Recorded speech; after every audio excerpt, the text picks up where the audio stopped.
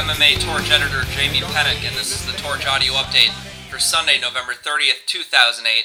Got a week in review audio here for you today. Got a lot of stuff to go over from this past week, and we'll start with UFC 99, the report that will be held in Germany on June 13th, 2009 at the 20,000-seat Lanxess Arena in Cologne.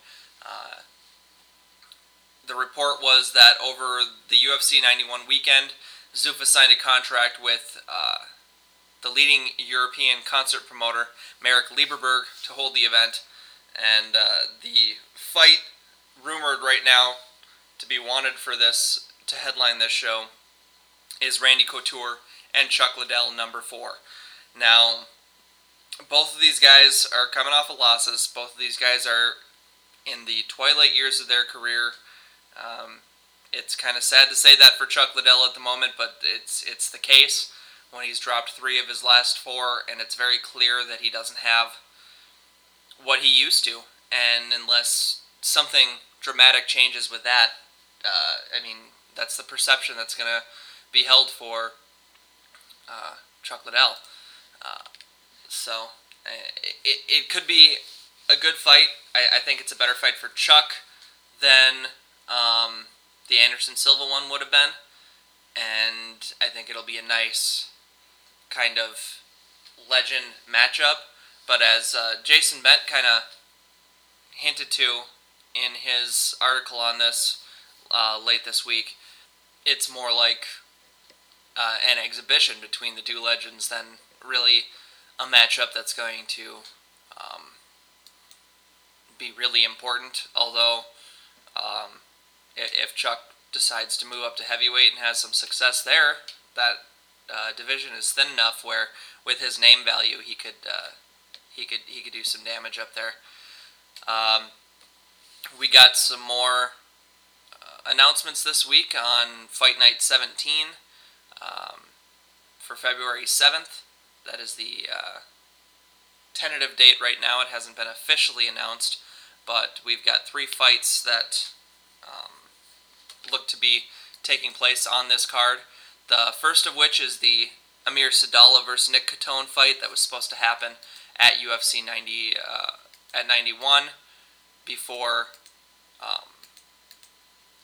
Sadallah went down with a leg injury or a leg infection and was pulled off of that card. The other fight is between the 2 losers of the two main fights at Fight Night 15 in Omaha. Mac Danzig and Josh Neer are facing off against each other. Danzig lost a decision to Clay Guida that night, and then Neer, of course, lost that main event to Nate Diaz. The other fight on that card looks to be Hermes Franca and Joe Lauzon facing off. Both of them are coming off of victories after suffering some losses this year, but both are exciting fighters to watch, and it should be a highly entertaining night of fights so far. And with it being free on Spike TV, you really can't complain about what they've already got set up so far. Back to that UFC 99 story with the original rumors of Anderson Silva and Chuck Liddell taking place at UFC 95. The Sun newspaper in the UK is still speculating on who Silva's opponent could be at 95 because he's still slated to headline. And the report they had this week was that it could be the loser of one of the 2 big light heavyweight fights at 92, which is, of course, Forrest Griffin against Rashad Evans and Quentin Jackson against Wanderlei Silva. This is unlikely to happen because there's such a short turnaround. It's about an 8-week turnaround between those 2 events, and it'd be really hard for any of those guys to get in a good training camp to take on Anderson. And so it's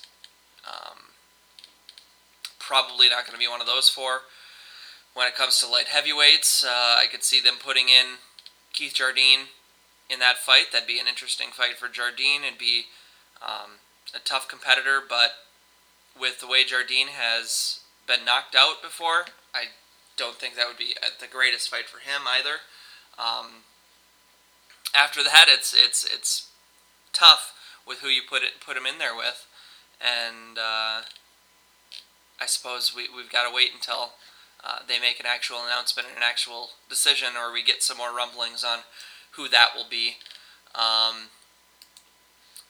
But we'll see on that. Strikeforce held their destruction event on the 21st last weekend, or a little over a week ago. And at that event, Renato Babalu Sobral picked up the Strikeforce Light Heavyweight Championship, defeating Bobby Southworth due to a cut around Southworth's eye that was really nasty. And then also on that show, Kim Couture picked up her first professional victory after losing her debut. Speaking of light heavyweights, we're doing our rankings each week until we get them all covered. And we did heavyweights last week, and we got light heavyweights going this full previous week. Each of our staff members have put up their reasonings for it, and our overall light heavyweight rankings were number 1, of course, Forrest Griffin.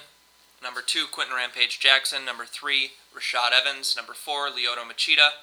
Number 5, Vanderlei Silva. Number 6, Chuck Liddell. Number 7, Keith Jardine. Number 8, Thiago Silva. Number 9, Mauricio Shogun Rua. And number 10, Luis Kane. So that was the overall top 10 for the Torch. There's still time right now to get involved in the public ticket auction for UFC's Fight Night 16, Fight for the Troops. They're holding the auction through tomorrow. There's 30 tickets available to the public, and it's a chance to be at the event. That will be just a really cool thing to be involved with all of the Armed Forces members there watching the show. And with the money going to the Intrepid Fallen Forces Fund to build that hospital for traumatic brain injuries, it's just a really worthy cause if you've got the money and you'd get a chance to go there. The other auction they're doing for that is the UFC VIP experience, which is an amazing promotion that they're pulling off, where not only are you going to get flown to the event of your choice to see the fighter, to see your favorite fighter, you're going to be put up in the UFC's hotel. You're going to get to hang out with them and get access during all of the pre-show events, the weigh-ins, all of that stuff. You'll get unprecedented access there. And then on fight night, you're going to get to be in the locker room with them as they're getting ready for the fight. You get to walk out with the entourage. You get to be cage side for the fight, and if they win, they're going to let you in the octagon to celebrate with that fighter. So it's a once-in-a-lifetime type thing, with all of the money going to that Intrepid Fallen Heroes Fund that they're going for. So just, if you've got the money in these tough times, the bid last I saw was much higher than my price range, but if you've got it, that is something that would be an amazing thing to be a part of. So definitely check that out. With UFC 91, we got early estimates this week on the pay-per-view buys, and while it's definitely short of Dana White's 1.2 million claim, it looks to be a resounding success on pay-per-view in the climate we're in economically right now. It falls short of the Tito Ortiz Chuck Liddell UFC 66 buy rate, which had just over 1 million buys.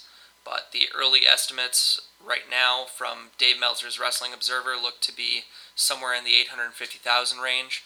And again, that could go up, but it probably did not surpass 1 million buys. But still, to be the second highest grossing on pay-per-view event for the UFC, and pulling those numbers the way the economy is right now, to get that many people to drop down that money when they're really struggling for it as it is an impressive feat, to say the least, and look for them to continue that momentum with the cards they've got lined up, with UFC 92 being stacked, and then UFC 94 with George St. Pierre and BJ Penn. That's going to be big as well.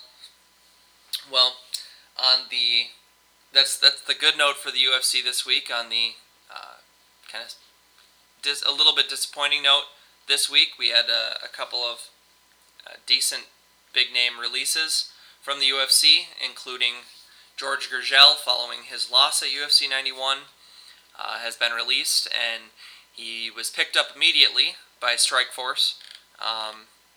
Pretty much Strikeforce sent out the press release on George's signing almost before George's release was reported. So George found himself a home very quickly, and it'll be good to see that he'll at least get a chance to rebuild it up. But as we talked about in our post-fight audio from UFC 91, it's Gurgel's got the ground game to be a dominant MMA fighter, and he doesn't use it.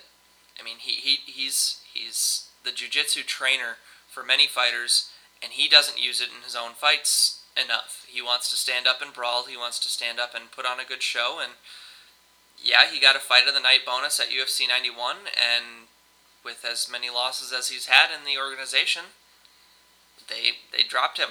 So we'll see if he changes up his style at all. And depending on how many years he's got left, he could find himself back in the UFC, because he's an exciting fighter and he's fun to watch. But it would be nice to see him utilize the skills that he has to actually be a winning fighter. The other major name released this week was Sokoudjou, the light heavyweight who just most recently lost to Louis Kane at UFC 89 in October. Sokoudjou came in with a ton of expectations and a ton of momentum from bursting onto the scene in Pride, and he lost to Lyoto Machida in his opening fight, and then lost to Louis Kane at UFC 89 with one win in between there. But basically, I mean, he's got a lot of talent. He's a young fighter. I expect that he'll get himself back to the UFC at some point. But for the moment, I mean, he was unable to finish Kane and gassed himself out in the second round and was on the wrong end of a TKO. And that lack of cardio and him gassing might be all attributed to the gigantic frame that he has at 205 and the amount of muscles that he has on that body of his. And, you know, if he moved up to heavyweight, it might be a different story. But, again, we'll see where Sokoudjou ends up following his release, but we haven't received anything on that. And finally, the last piece of news this week was World Victory Road announcing that former Elite XC heavyweight champion Antonio Silva will be fighting on their January 4th Sengoku 7 event. This is coming despite the fact that Silva is under a 1-year suspension from the California State Athletic Commission because he tested positive for boldenone following his title win at the Unfinished Business event in July for Elite XC. He appealed that ruling and lost it in October. And so he's still going to take this fight, and he's going to fight on this card, and he's still claiming innocence and all of that, but he's going to end up blackballing himself from U.S. events for circumventing the suspension here, and for taking the booking despite being suspended for for testing positive for steroid use. So, kind of disappointing to see a fighter go that route, but we'll see if he gets a chance back here in the States again or not. But at the moment, you know, that is what it is. This week we rolled out the second edition of our Writers Roundtable. And as with last week's Writers Roundtable, Matt Pelkey is providing us with the questions, and some of our staff members are providing their answers. This week we were asked, will there be a viable second promotion in 5 years? Where would you like to see the UFC run a show outside of your hometown that they haven't run yet? And then what are your guilty pleasures in MMA? So we had answers this week from Alex Williams, Sean Ennis, Frank Hyden, and Matt Pelkey himself, along with mine. As far as there being a viable second promotion in the next 5 years, I honestly don't believe so. I think there will be multiple smaller organizations running shows, possibly even having TV, but nothing will be at a UFC level. It'll be more like UFC is the clear major leagues. UFC will be to MMA what MLB is to baseball, what NFL is to football. And you could still have some other smaller organizations running shows for amateur fighters or young professional fighters looking to make a name for themselves, kind of as the minor league system to get up into the UFC, to kind of make a name for themselves before they hit the big show. I honestly think that's what the landscape will look like in 5 years. Again, we could all be proven wrong on that, but I honestly don't see a clear number 2 competitor emerging for MMA, and I don't know that if it did, it would be the best thing for the sport. Our second question was, with the UFC expanding into new territories seemingly every day, what city or country do you most want them to hold an event? One caveat: can't be your hometown. There are a lot of U.S. cities that deserve to get UFC action. A lot of branches in the American market that they still need to break into, and those will come. But to really complete the global expansion that they're trying to do, they need to get into Japan. They need to get to that Pride fan base and to the whole group of fans that have gone for other MMA products over there. They need to win over the Japanese market with the UFC product, and that will really show how much they have expanded their product. And then the final question of the week was, what are your guilty pleasures in MMA? I.e. fighters in or aspects of an organization you're not inclined to admit you like. So we had a variety of answers from our contributors. You can definitely check that out on the main page. But for me, myself, it's the post-fight antics. You know, people complained about the disrespect, quote-unquote, shown towards Heath Herring by Brock Lesnar. People complain about BJ Penn licking the blood off his gloves after a win.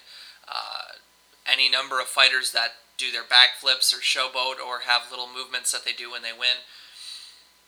That aspect of pro sports for me, whether in football, in hockey, in baseball, in anything, any type of over-exaggerated show of showmanship or excitement from the players, that really gets me excited as a fan. I mean, that the whole showmanship deal is what makes sports rooting for. I mean, you have certain figures in each sport that people either love or they hate, but you still want to see them and see something happen to them, and those personalities are what make people spend their money. It's what makes sports worth watching week in and week out. I mean, in the NFL, from Deion Sanders to Randy Moss to a lesser extent T.O., it's been highly enjoyable for me as a football fan to watch those players through the years, and those have always been my favorite players. I mean,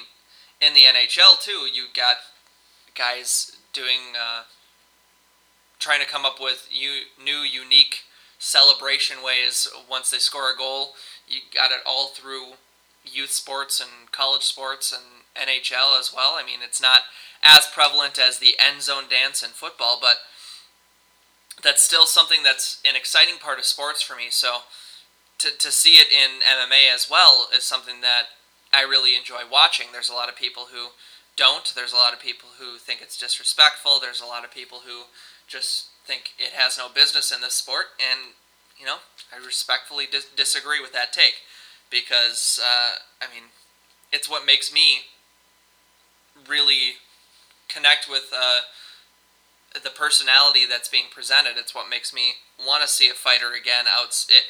If they're a good fighter and they're entertaining as well, it makes me want to see them even more than if they're just a good fighter. So,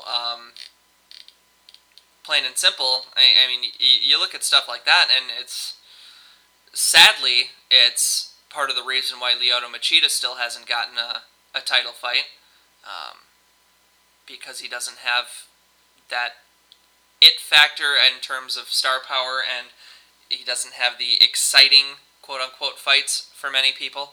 I, for one, think it's a travesty that he hasn't gotten a title shot, and I think if he beats Thiago Silva, it'll be far too past the point of denying him a shot anymore, and he should get that shot.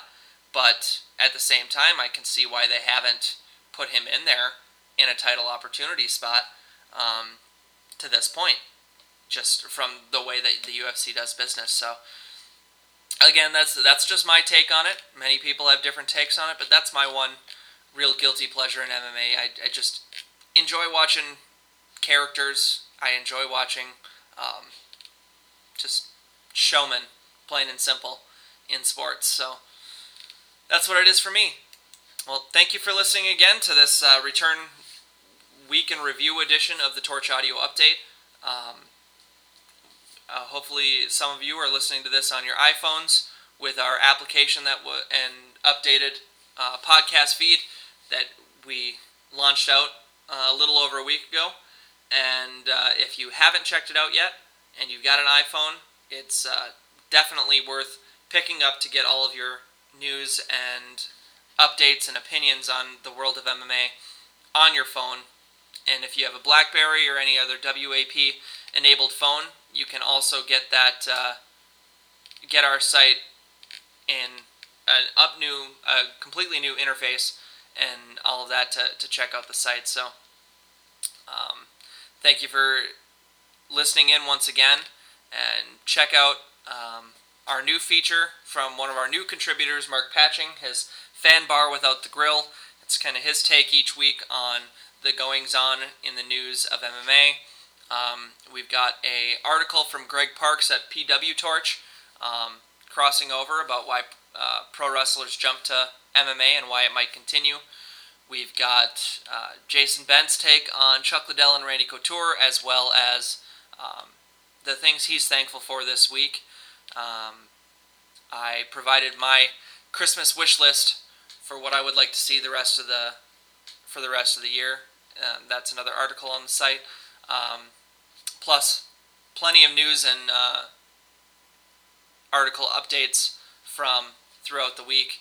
So definitely check those out on the main site. And once again, thank you for listening to the Torch Audio Update. This is Jamie Pennick signing off.